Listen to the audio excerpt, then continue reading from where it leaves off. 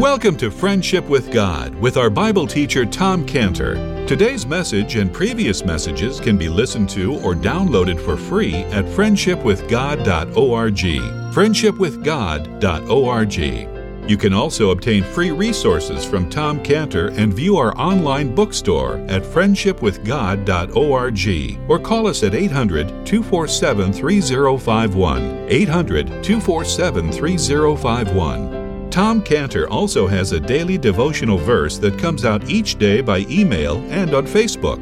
To receive this small daily devotional verse that Tom Cantor puts out, you can sign up at friendshipwithgod.org, friendshipwithgod.org, or find Tom Cantor on Facebook by searching for Tom Cantor and Friendship with God. Now, here is our Bible teacher, Tom Cantor.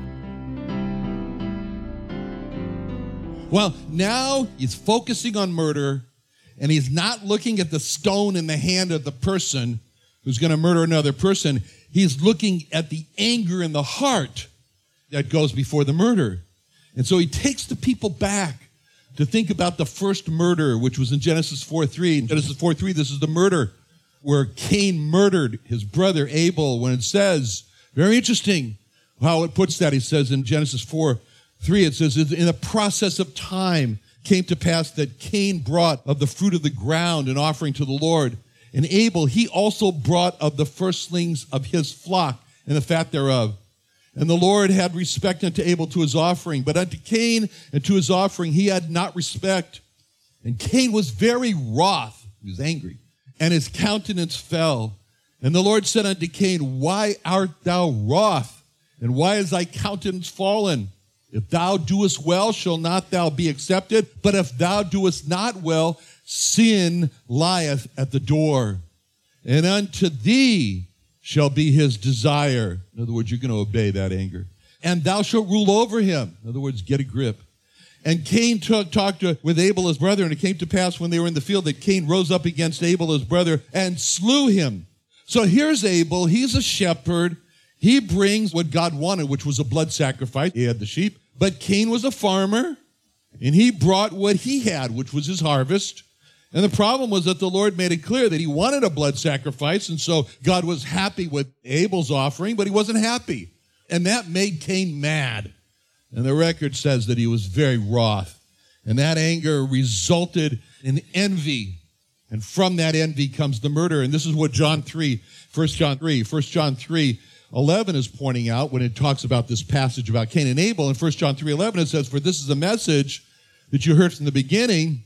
We should love one another, not as Cain, who was of that wicked one and slew his brother. And wherefore slew he him? Because his own works were evil and his brother's righteous. He was jealous. He was envious. And so God called out to Cain, warned him, Cain, you're in a very dangerous situation right now. You've got anger in your heart. Get a grip and rule over that anger. Because he said in Genesis 4:7, sin's lying at your door, the door of your heart. Sin's right there. And unto thee shall be his desire. You're going to do what that sin wants you to do. And thou shalt rule over him. Get a grip. So that was Cain's last chance to respond to God, to renounce the anger that was in his heart. And now the same person, Jehovah Jesus, who warned Cain, is now standing here on the Mount of the Sermon, and he's speaking about the danger of anger, just like he spoke to Cain about the danger of anger. And that anger in Cain wasn't seen except for his face fell. His face didn't look, he was mad on his face. And so Cain could have done a really good job at hiding that anger inside. So man couldn't see it, but he couldn't hide it from God. Couldn't hide it from God. And God saw Cain's anger, and so what does God do with us? He looks in our heart. He sees our heart. God sees our heart. He says about our hearts later on in Matthew 7 verse 11, he says, if you then being evil know how to give good gifts unto your children, how much more shall your Father which is in heaven give good things to them? I mean, you read that verse and say, wait a second, did he just call me evil? He did. If you then being evil know how to give good gifts unto you, he says our hearts are evil. And so that's what people say, just look into your heart and look within yourself, And Paul did that, and it was very disturbing for Paul what he saw. In Romans 7:24, this Paul says, look, I looked in my heart, this is what I saw. I saw, Romans 7:24, O wretched man that I am, who shall deliver me from this body of this death? Now, Paul's talking about the wickedness that he saw when he looked at his own heart. And the Lord said, that's what you're going to find when you look within yourself. He says in Mark 7:20, he said, that which cometh out of the man, that defileth the man. For from within, out of the heart of men, proceed evil thoughts, adulteries, fornications, murders, thefts, covetousness, wickedness, lasciviousness, evil eye, blasphemy, pride, foolishness. All these evil things come from within and defile the man. The reason that the people were astonished at his doctrine, because he talked about what was in the heart of man. And as far as the scribes and Pharisees, they would say, who cares? And now the Lord Jesus, in his teaching, he loves to use plants and plant life to illustrate some aspect of his teaching. You know, that was the big point about the parable of the sower and the seed and the different types of ground that the plant seed encounters, and it illustrates the different type of people and their response to the word of God. So here again, now the Lord is alluding to plants, and he says in Mark 7:20, he uses these terms, that which cometh out of the man. In Mark 7:21, for from within, out of the heart of men, proceed. And then Mark 7:23, all these evil things come from within.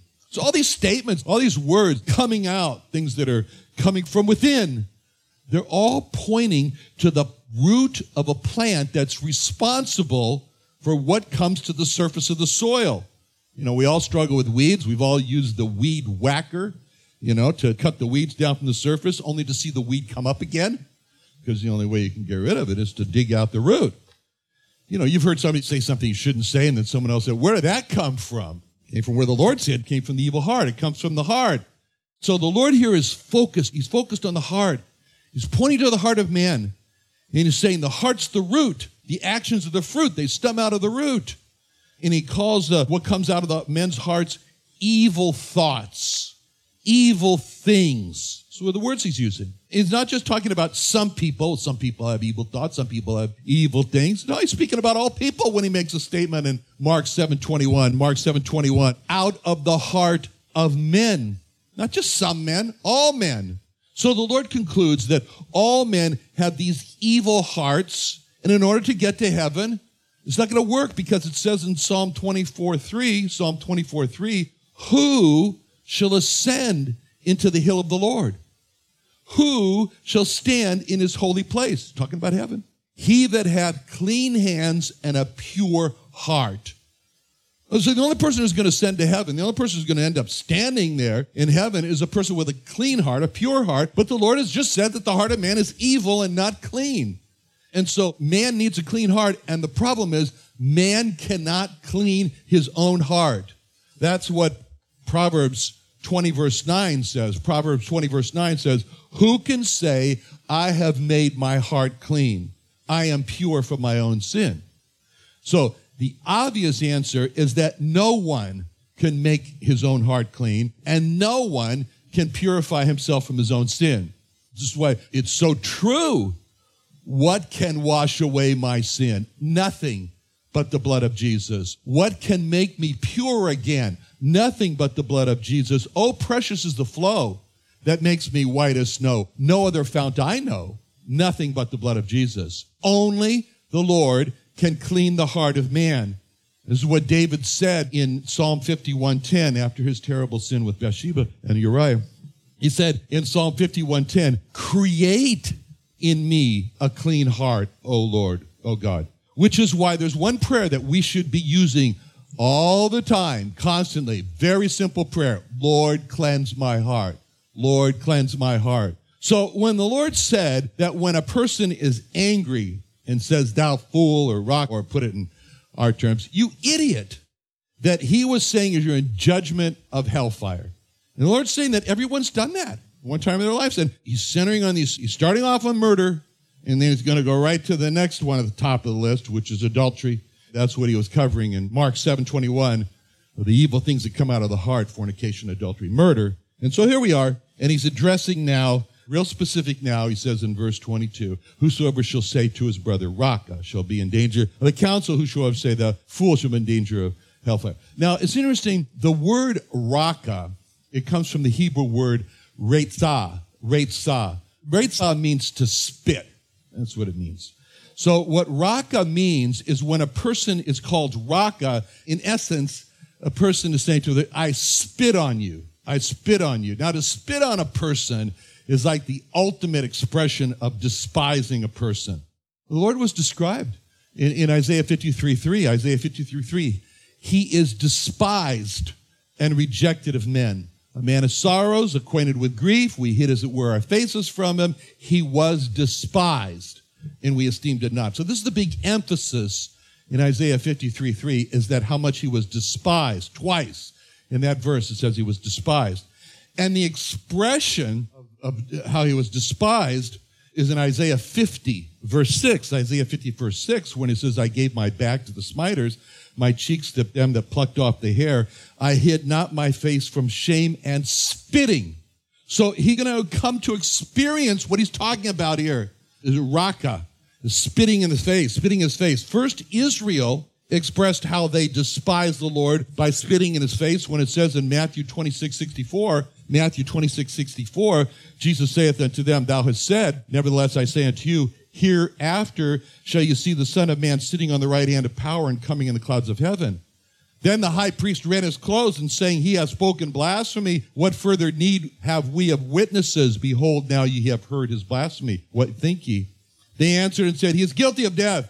Then did they spit in his face, it says, and buffeted him. Others smote him with the palms of their hands. So when Israel spit in his face, that showed how much they despised and rejected the Lord Jesus. But it wasn't only Israel that spit in his face, because it says in Matthew 27:27, then the soldiers of the governor, that'd be the Roman soldiers, the soldiers of the governor took Jesus into the common hall and gathered unto him the whole band of the soldiers. They stripped him, they put on him a scarlet robe, and when they had plaited a crown of thorns, they put it upon his head, reed in his right hand. They bowed the knee before him, mocked him, saying, Hail, King of the Jews.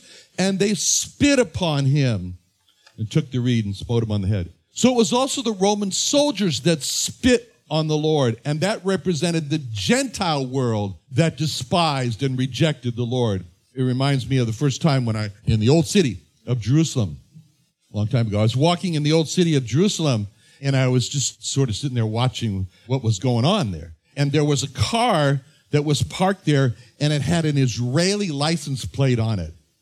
And I watched as this Arab man walked up the car, and he looked down at the Israeli license plate, and then he did this huge spit on the windshield of the car. It was, and the look on his face was such anger on his face, and all I could think was, I think I've got to get out of this place. So when the Jewish leaders heard that the common people were following the Lord Jesus, that he was getting a following, they despised the people. And they said about the people in John 7:49, this people that knoweth not the law are cursed. It's talking about their own people, their own students. So when a person despises another, it's really because of one thing. It's because of pride.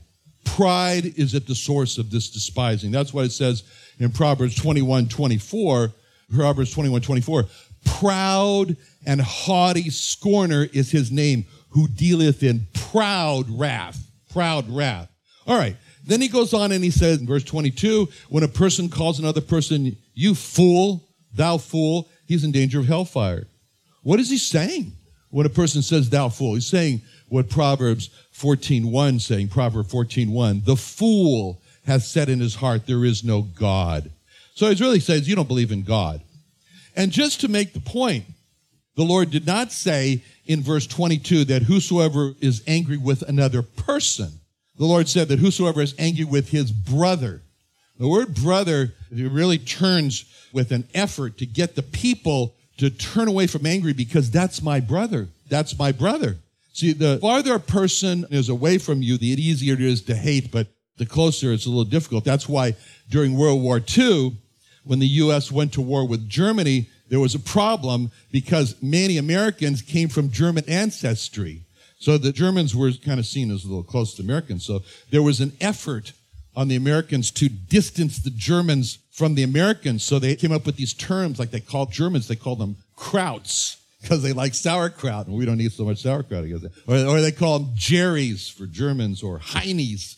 And it was all designed to get the Americans to see the Germans, this is not close to them, so they could, fight them. On the other hand, if hatred does creep into the heart for a brother, then it's a really bad, fierce hatred, and that's why the worst and bloodiest war that the U.S. ever fought was the Civil War, where a brother was against brother. And this is Cain slaying his brother Abel. Esau hated his brother Jacob, and he said in Genesis 27:41, we've seen this, Genesis 27:41, Esau hated his brother because of the blessing wherewith his father blessed him.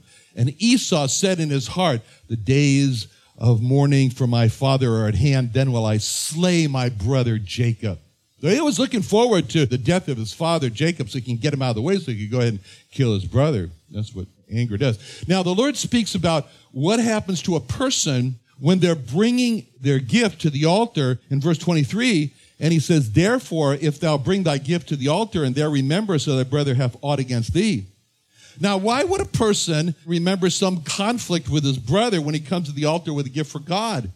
The reason he remembers it is because God's involved in this. God is for us. He wants to see us get right. He wants to see us reconcile so with others we have a conflict with. And the closer a person gets to God, like approaching the altar, when they bring God, the more the person will be reminded of his sin. Because that's the job of the Holy Spirit. That's what he does. It says in John 16:7, nevertheless, I tell you the truth, it's expedient for you that I go away, for if I go not away, the Comforter will not come unto you. But if I depart, I will send him unto you. And when he is come, he will reprove the world of sin, righteousness, and judgment. So God is especially interested in us being able to come to him with nothing between our soul and the Savior. And that's why when you look at the command, the injunction, or the ordinance of the Lord's table, which we're going to do today as a chapel, in 1 Corinthians 11:23, he goes on, he says, I have received of the Lord that which I delivered unto you, that the Lord Jesus, the same night which he was betrayed, took bread. When he'd given thanks, he brake it, said, take, eat, this is my body, which is broken for you. This do in remembrance of me. After the same manner also he took the cup, and when he had supped, saying, this cup is the New Testament of my blood. This do you, as oft as you drink in remembrance of me. For as oft as you eat this bread, drink this cup, you do show forth the Lord's death till he come. And then he says, wherefore whosoever shall eat this bread and drink this cup of the Lord unworthily shall be guilty of the body and blood of the Lord. But let a man examine himself, and so let him eat of the bread and drink of the cup. And then he goes on and he says, for this cause many are sickly among you, many sleep. There is a necessary preparation before coming to the Lord's table for communion, and it is, let a man examine himself. It's real easy to read those verses and stress out over them and to say, well, I'm coming to the Lord's table, and whether or not I've got sins confessed or not, I might die or get really sick. I don't think I want to come to the Lord's table. I'll go some other place. I'll have lunch instead. See, but the Lord said that in verse 23, Matthew 5:23, therefore, if thou bring thy gift to the altar and rememberest that thy brother hath aught against thee. Now, that's an encouragement for us, not to stress out or be anxious, because that shows us that when we come to the Lord's table, that the Lord himself will remind us about the sins that need to be dealt with before coming. And then we come to the Lord's table for communion. He wants, and when we do that, as we're getting close to it, the Lord wants us to feel personal guilt. Because a person is not just remembering on his own who he's angry with, but the Holy Spirit is convicting a person of that before he comes to the Lord's table. Now, of course, it's possible for a person to harden his heart, to say, that has nothing to do with me, and refuse to be reminded of the conflict between himself and another person. But the Lord says, no, you have to, in verse 24, Matthew 5:24, he says, no. First be reconciled to thy brother. Then come. It shows the importance of reconciliation because anger stands in the way of being able to come to God. It's more important to be able to come to God than it is to harbor some grudge against another person. Because when it comes to harboring anger, the person is sitting at the junction of two roads. One road is marked anger, and the other road is marked friendship with God or fellowship with God. And a person can go down only one road. He's got to make a choice. He's going to go down the road of anger. He's going to go down the road of friendship with God. And if he chooses the friendship with God, then there can be no room for anger and vice versa. You know, what do we do on Sundays? So let's just take Sunday, for example. Today, for example, you know, we scurry around and try to get everybody ready to come to church, prepare ourselves for coming to church. You know what's interesting is that there was a custom in the early church that a family did to prepare themselves. This was a custom in the early church that before a family came to church for the Lord's table, each person in the family thought about if they had wronged each other, and they asked forgiveness from each other before they came to church. What would that be like today? I don't think people would show up. They'd be confessing. No. That's what they did before they came to church for the Lord's table, and that would be wonderful. And so anyway, so the Lord knew that when we looked into our hearts to see, you know, are we angry with another person, you know, that our evil hearts would have the tendency to just gloss over and says, I'm not angry with anybody, I'm good. And the Lord knew that we'd do that. So he didn't say in verse 23 that there you remember if you are angry with your brother. Instead, the Lord said in verse 23, there rememberest that thy brother hath aught against thee. So the Lord says, like, the way to tell if you're angry with somebody is not, well, let's see, am I angry with anybody? No, the way to tell if you're angry with somebody is to say, let's see, is anyone angry with me? Oh, that changes everything. And we tend to look at others who are angry with us, we tend to say, that's their problem. Okay, that's their problem. They shouldn't be angry with me. I didn't do anything wrong to them. That's their problem. They need to deal with it. And that's why people say things like, I'm sorry if I offended you.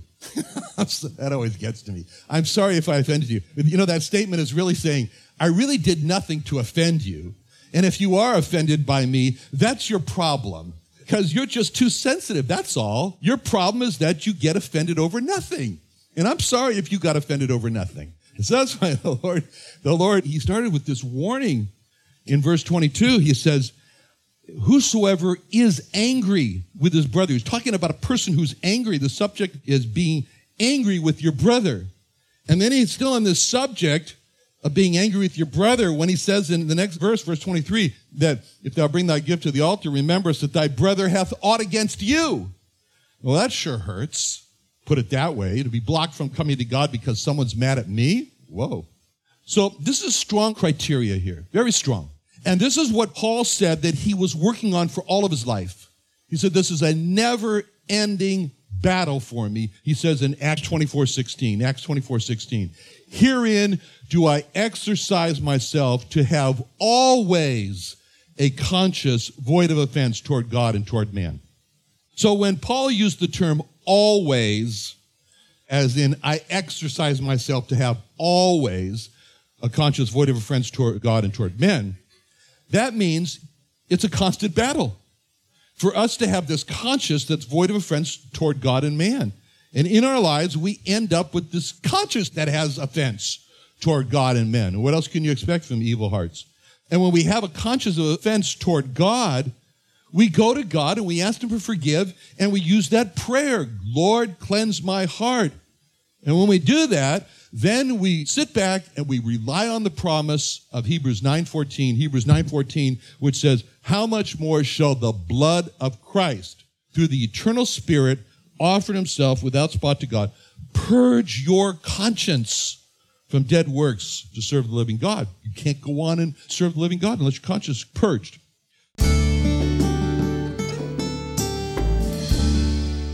Another wonderful day studying the Bible with our Bible teacher Tom Cantor here on Friendship with God. Don't forget that today's message and previous messages can be listened to and downloaded for free at friendshipwithgod.org. friendshipwithgod.org. You can also go online to find free resources from Tom Cantor and our online bookstore at friendshipwithgod.org. You can also find Tom Cantor on Facebook, and you can also go to friendshipwithgod.org and sign up for his daily devotional.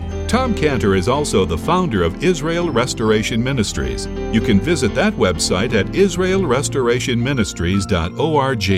You can write to Tom Cantor at P.O. Box 711330, P.O. Box 711330, Santee, California. Santee, California 92071. Or email Tom Cantor at tomcantor@friendshipwithgod.org. Tom Cantor at friendshipwithgod.org. Or for more information about Tom Cantor and Friendship with God and Israel Restoration Ministries, call us at 800-247-3051.